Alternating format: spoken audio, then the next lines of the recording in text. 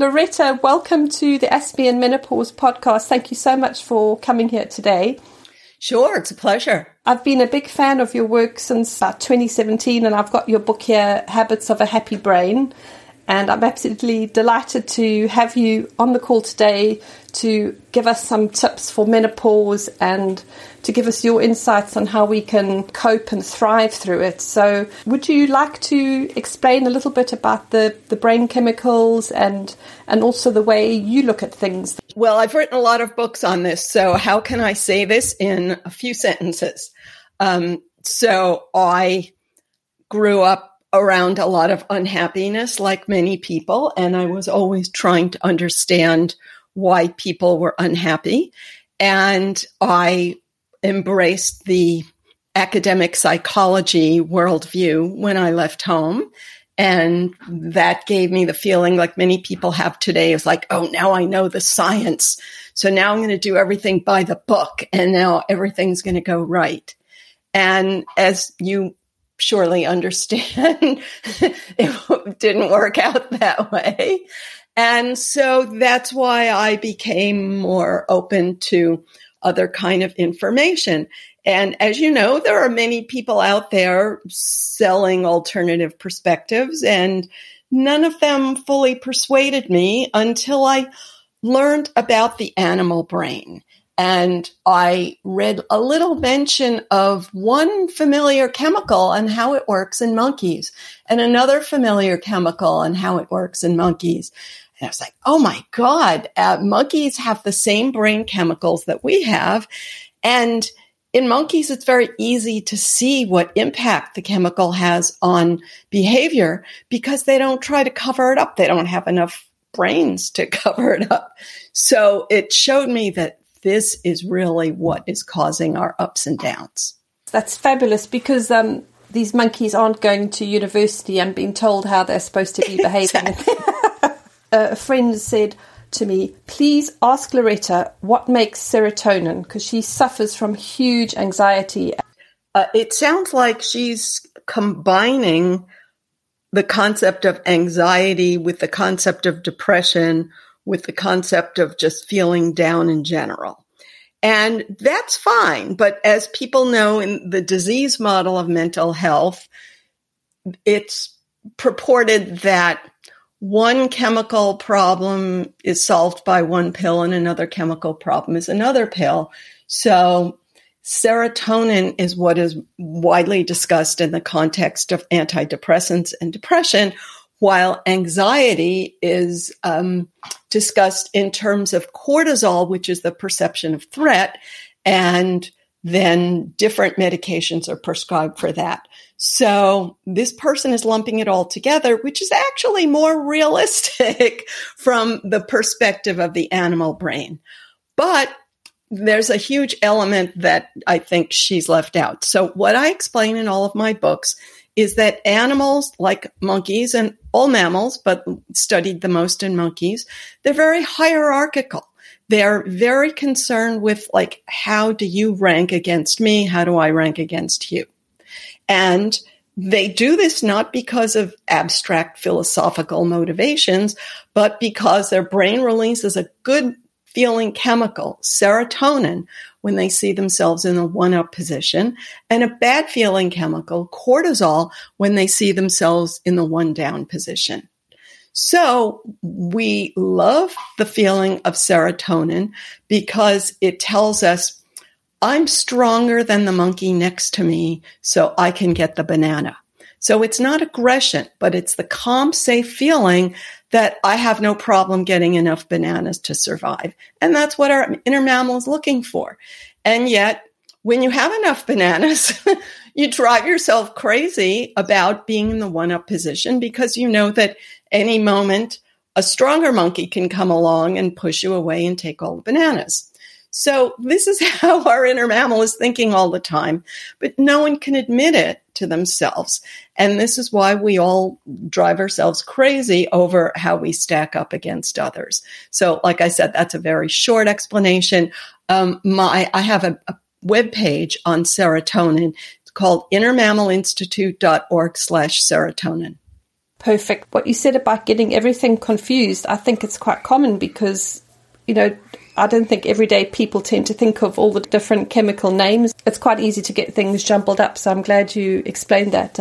Well, also, in the modern world, there's this euphemism called a chemical imbalance.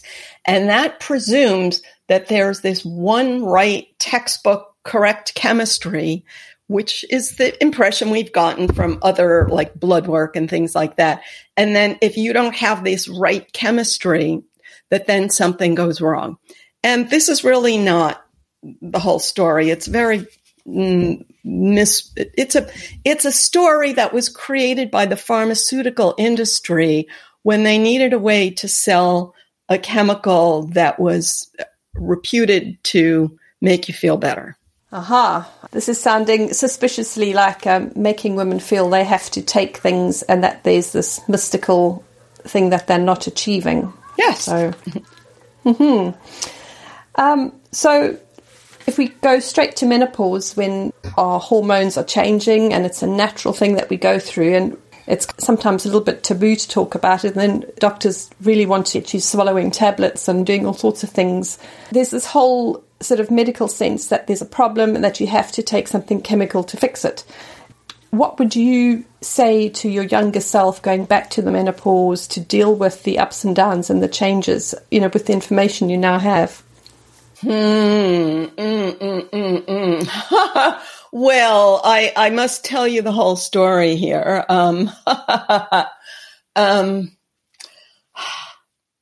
So just months before I was officially aware of my menopause, I did the midlife crisis thing of leaving my marriage and starting over. So I was sort of having the best time of my life at that point. I don't want to make it sound like that's the solution because that, you pay a high price for that, and I paid a high price for that. Each person interprets the feelings of menopause with neural pathways built from their own past experience. So our brains are wired by our early experience because we're born with billions of neurons, but almost no connections between them. So each of us gets wired up by our own early experience. We all have ups and downs because our happy chemicals are not designed to be on all the time. And our threat chemicals are part of our danger awareness system. So we all go through life sort of looking for threats and rewards with neural pathways built when we're young.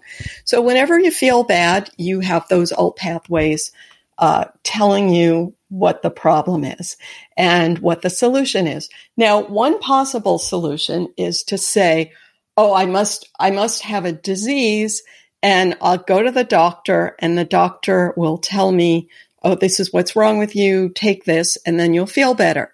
So many people interpret their feelings in that way because that's what we're widely exposed to, and that's what everyone around you thinks. I was less exposed to that, and I was more exposed to, I guess,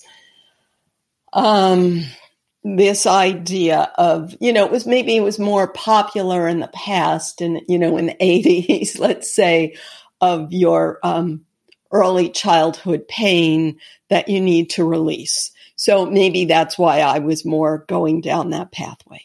So for people that aren't sort of going through relationship troubles at the menopause time, one person might interpret it physically, another might interpret it emotionally, another person might call it burnout and blame it on their career. Another person might ask all their friends and get 10 different opinions. Our brain evolved to promote the survival of our genes. So that's what your brain cares about, even though you don't consciously think that. Now, what does that mean to promote the survival of your genes? It means anytime you do things that promote the survival of your genes, that's when happy chemicals are released. So in the monkey world, finding food and finding a mate, that triggers your happy chemicals. Now, in the modern world, we have enough food, so we don't get as much happy chemicals that way.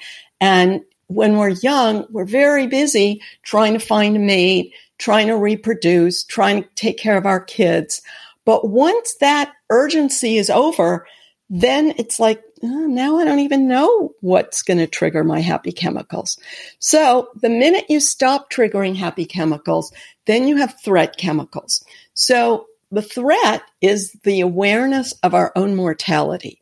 And monkeys are not aware of their own mortality, but the human brain can conceptualize the future, and we know there's a future we will not be part of. So this is really like hitting us over the head of like, I'm not going to be around forever. I need to do something, but I'm not sure what I should do, because all my life I was always in a rush to do certain things, and I've done them. So. Oh, that's exactly it, because the children are, if you're having children, you've done that, you've raised them, they're fearing for themselves, you've had your career, you've had your mate, and you can get to a stage when it's like you don't need to reproduce, and it's like, where are you going to get your fun from? Exactly. And so we're really lucky that we have that choice. But if we're not in the habit of making our own choices and filling our own plates, then it just seems like a huge loss. Okay. Now, you took up learning to waltz, I believe. Was that something that you did to fill your plate up with fun? Dancing, waltzing. What I was saying here is I'm giving people a long list of things that they could do of many different varieties. What I talk about is you need to have a goal. You need to have a short-run goal, a long-run goal, and a middle-term goal. So like something like learning to waltz could be a goal if you actually care about that, but I'm not saying you should care about it. Now, I had some interest in that, and that was an example of something that went very badly. So, like I said, I took up a lot of different things. And fortunately, writing books about the mammal brain was the long-term goal. And I put most of my energy into that. But, you know, those long-term goals, we can't spark our happy chemicals all the time that way. So, yeah, so I thought waltzing would be good. Now, the funny thing is, I remarried in menopause, and my new husband was a lover of classical music. So I thought, oh, this would be perfect. And he listens to classical music all the time, but he had no capacity to dance at all. Like the connection between his ears and his feet was non-existent. And I'm not being critical. I mean, he felt the same way. He hated it. And as much as I might have persevered in another context, I thought, well, I guess this is not going to be the new hobby for me. And another thing, ironically, is we took these lessons. It was very exciting. If you imagine like hundreds of people in this ballroom listening to historical music, taking the lessons, dressing up. But this historical ballroom was crumbling, and it was full of mold, and I was very sensitive to the mold. So I was very happy to get out of that building also. Something like dancing, where you're going to be so close to someone, if it's not fun for the other person, then it's a bit of a downer for you. So. I mean, if I really, really wanted to do it, I could have done it without him. And many people take dancing lessons without their partner. But it was not that high on my agenda, and there were other things that I found to do both myself and with him. Okay. I'm kind of getting the feeling that sort of menopause, it's time for women to think of what are the things you wanted to do with your life, like picking up hobbies that you'd stopped, or trying new things, just using the time that way for expanding creatively. Yes, but just hobbies alone won't be stimulating enough dopamine if you don't have a goal. Now, a person might say, I'm already too busy. And in that case, well, maybe you already have other goals. But in the past, goals were forced on you. Like when you're in your first year of college, you know, your goal is to finish college. And like you've always had some goal, you know, get a job, get promoted, get your kid into this or this. And then at some point, you have no more goals forced on you. And goals are really steps toward a goal are what stimulate dopamine. So if you don't know how to create your own goal, you deprive yourself of dopamine. Now that's interesting, because you're right. It was a list of things that you had to do. And then you get to a stage when you've either achieved those goals, or suddenly the goals that were given from the outside actually don't have any appeal to you. Correct. So what do people do who don't want to get the newest car and the bigger house and be chasing those things? So what should people do? So everyone has to find their own goal that's meaningful to them. So there's no one thing. So that's why I'm not so hot on like people asking me for like like a formula or like a hack. What makes a goal meaningful is the neural pathways built in youth. So what everyone is basically trying to do is give themselves whatever they were missing when they were young. Now, sometimes you do that in a bad way. So a familiar example would be if you didn't have enough food when you were young, then you might overeat. If you weren't cool when you were young, then maybe you are harming your body in a certain way because that was the way to be cool. So then you need to know how to give yourself a new goal. So sometimes you use these early lacks in a bad way, but you can find a good way to give yourself that, because that's really what makes something meaningful. But it has to be meaningful to you. So if it's only to rescue someone else, because when you were a child, you learn, that rescuing path to feeling good, that's going to have problems. So you have to take this enormous step of saying what is important to me rather than just rescuing others. There's a definite sort of pressure or idea that women should be rescuing people. Yes, well, also you can end up being annoying, because when you are, quote unquote, helping others, you're really interfering in decisions that they'd rather make themselves. And I'm always aware that men have the same issue, that they very much want to protect and help and rescue. And they can also make bad choices by rescuing others in ways that make things worse off. You mentioned cortisol earlier in the conversation. Moving sort of towards like skincare things, we've been told that if your cortisol levels are high all the time, that affects your skin. And how do people manage their cortisol levels without using like pharmaceuticals? I mean, what would be some simple ways that people could explore? Sure. I was just writing about this morning, and I have a book on it called Tame Your Anxiety. So we hear a lot of things about cortisol. So I agree with the idea that it is the stress chemical, but I don't agree with the idea that society causes your stress. So when you have an unmet need, cortisol is your signal that you need to do something about it. So, for example, when a monkey wakes up in the morning, it's hungry. Low glucose triggers cortisol. It says, you better do something about this or else you're going to be in trouble. Now, if a monkey waits until it's dying of starvation, then it won't have enough energy to look for food. So cortisol is like that advanced warning system that says, you better get going. This need needs to be met. So how do you define the need, and how do you define meeting it? Well, we all do it with neural pathways built from past experience. So we're always anticipating things that could go wrong. And the minute you've solved a problem, your brain goes on to anticipate the next thing that could go wrong. So we need to see ourselves doing this and notice the pathways we've built and see that it's a pattern, so we could see that we're creating this threatened feeling ourselves, so that we feel like we have power over it. Otherwise, we think, oh, there's nothing I can do about it because the world stinks. That also leads to people not enjoying whatever you've got at the moment, because you're always worrying that you're going to lose it. So you work towards something, but you don't actually appreciate when you get there.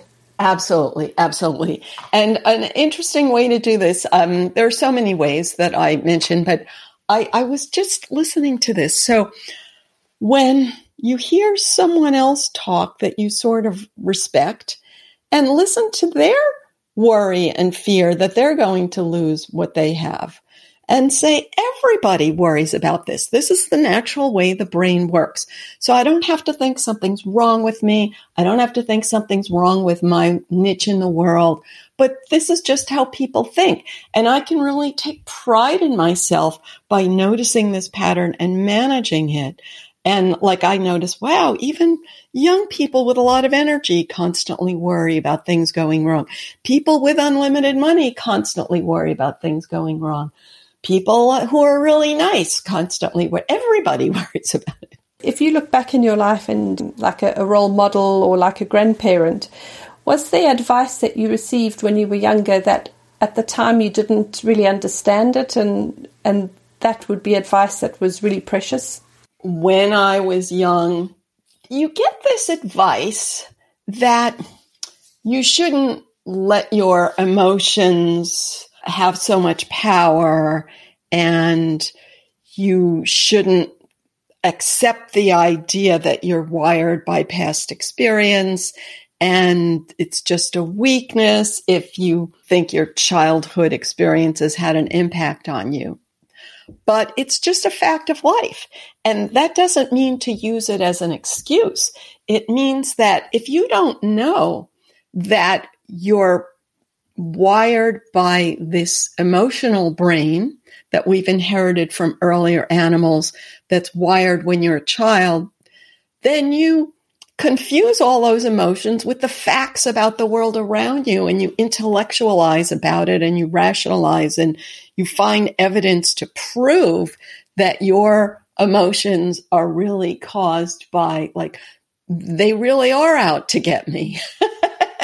Creating disasters and looking for disasters to justify what. Okay. I've been told that if you don't have the full range of emotions, like if you tamper down ever feeling really sad, then you can never be really happy. Is that true? If you just try and be constantly in the middle, that you end up losing the good and the bad?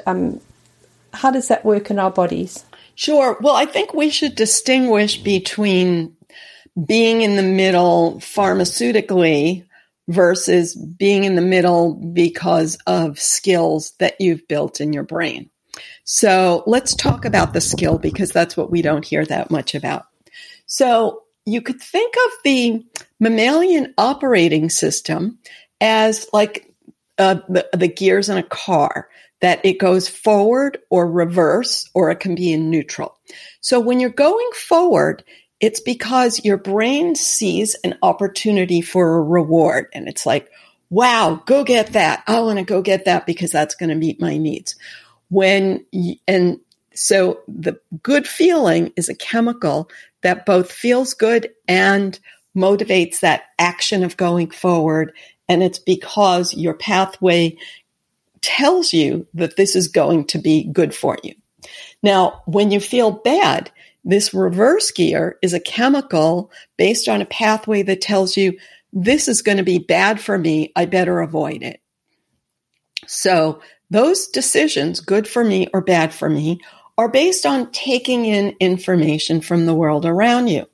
So sometimes the information seems to just hit you over the head, but we're really choosing which information we're letting in. So if I'm always looking for bad stuff, I'm going to find it very easily. If I'm always looking for good stuff, well, that has value, but I might even overlook something bad. So being in neutral has a certain value because then I'm not biased by looking for good or bad, but I'm just open to whatever information is there. So that's my definition of being in the middle, is I'm open to whatever information is there. The advice like that, you shouldn't have these emotions. You shouldn't let that bother you. That's what I was always telling myself. I shouldn't let that bother me. So it was a huge relief to say, wow, it really does bother me. That doesn't mean I'm giving it more juice. It means that I can stop lying to myself about it, and trying to run away from it. Everybody has negativity circuits. So it's just becoming aware of our own individual negativity circuits. And it's really hard not to have them because people bond around negativity. So once you stop being negative, people might say, well, who do you think you are, you know?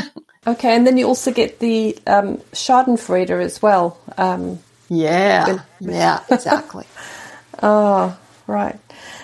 Well, I had a chat with ChatGPT AI a couple of weeks ago, and I was actually asking them I don't know is it a he, she, or whatever, but the conversation, I said, is there a question you have for humans, or what don't you understand about humans? And ChatGPT said emotions. It was so funny. Wow. Oh no, it was like the conversation started off very factual, and then somehow it feels like it switches, and you don't know if it's got sentience built in or whatever it is, but it was asking me about emotions, like how do you handle them? And it was really quite bizarre. That's hilarious. Well, so there's a very simple explanation of why emotions are a mystery. So,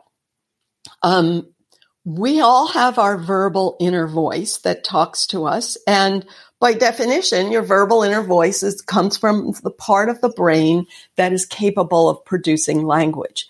But the animal part of the brain is not capable of producing language. So they're like two separate things. So if you rely on what you consciously say to yourself, that's only a small percentage of what's going on in you. And that's why it's so easy to say, oh, I wasn't thinking about that, or I don't care about that. And yet you have these strong feelings that are responding to that. Now, we may think that these things should be more connected to each other, but Steven Pinker gave this example that I liked. He calls it the Swiss Army knife theory of the brain, that your brain has like a bunch of different tools, but they're all separate tools. But again, my animal perspective is just that the animal part of your brain that drives your emotions does not have the capacity for language. So it cannot tell you in words why it's creating a good feeling or a bad feeling. It's just deciding based on whatever turned on the good feeling or bad feeling in your past, created a neural pathway that turns it on today. And the reason that has so much power is that the animal part of your brain connects to your body. And your higher brain, your verbal brain, does not connect to your body. Your higher brain only connects to your middle brain. So we need this middle emotional or limbic brain to run our body. So we depend on it. It's more in the driver's seat than our actual verbal conscious voice, inner voice. Loretta, that's very interesting. This animal, whatever part that doesn't have words, and I'm thinking for people on the autistic spectrum who often get asked, how do you feel about that? And often you don't have the words. You don't really, you have a feeling inside your body. It's literally in your body, but you don't have the nice, neat labels to put on them. And when you're talking about that in the different parts of the brain, I'm starting to think about how the autistic brain's wired a bit differently. And I'm not sure if you've covered that in your work. Absolutely. Now, this is the way I look at it. So everyone is autistic at birth. And then social interaction is learned. And each individual learns it from their own specific experiences. And you're surely familiar with the view like that. Well, a lot of Aspies do not like the idea that neurotypical people are better off. And I agree, because neurotypical people are just learning the mode of social interaction that they learn from those around them. So a simple example would be when I said being in neutral, it's harder for them to be in neutral because they're always seeing the world through the lens built by the social interactions that they mirrored. So they're less able to look at the information afresh. Okay, that's interesting. And you said all brains start off autistic so all babies start off that way. So then the neurotypicals are learning coping mechanisms, or they're learning like adjusting. They're learning We're all learning expectations. So one expectation is like a baby learns that, if I smile at you, you smile at me. Or if I say this, then you'll say that. But other people may learn other expectations. New experiences can build new pathways, but our biggest pathways are built before age 8 and during puberty, because that's when we have a lot of myelin, which is the chemical that insulates neural pathways and makes them super efficient, which is what we experience as like the hardwiring in our brain. Does that mean things that you enjoyed as a teenager, you're going to enjoy more easily later on in life? Yes, absolutely. And in addition, the thing you enjoy even more is whatever relieved pain when you were a teenager, because relieving pain is the mammal brain's highest priority. So you could imagine if an animal is in pain, then they would respond to that. If they're hungry, that whatever is like the biggest threat in each moment, that's what the animal brain focuses on. And whatever succeeds at relieving that pain, your animal brain says, wow, this is great. You really, promoted survival. And that this is great feeling builds a big pathway. So everyone is wired by whatever that thing they did when they were a teenager to relieve pain. And I mean, emotional pain as well as physical pain. That's so interesting. So if you were a lonely teenager, you'd then be finding Facebook or whatever, that sort of dopamine from that really addictive almost. One person might find that. Another person might find food or video games. Another person might gravitate toward the attention of a person who is really unhealthy for them. So whatever is a combination of what you're exposed to and that moment when it worked, when it was like, I feel better. That moment is what wired you. Wow. Oh, there's such a responsibility having children and trying. Oh, Loretta, and you are busy writing a new book now. Are you able to talk a little bit about the content of that and when it'll be available? It's going to be released in January 2024, which is January is considered the saddest month of the year by people who like statistics. And the title of the book is Why You're Unhappy. And all of my other books have focused on happiness. But the subtitle of the book is Biology versus Politics. And I define politics as whatever is popular. And the popular explanations for unhappy distract us from the facts of our biology. So it's like, how did this happen that we're focused on all these popular messages that are giving us such a distorted view of our own biology? It sounds intriguing. I will have to order a copy because you're going to unravel some things that will be very practical and useful. Have you got any other messages you'd like to give to women sort of approaching menopause, or, women where the children are leaving the nest, and just like last words that I haven't asked you? Sure. Well, I always like to talk a bit about social comparison because that's so central to the mammal brain.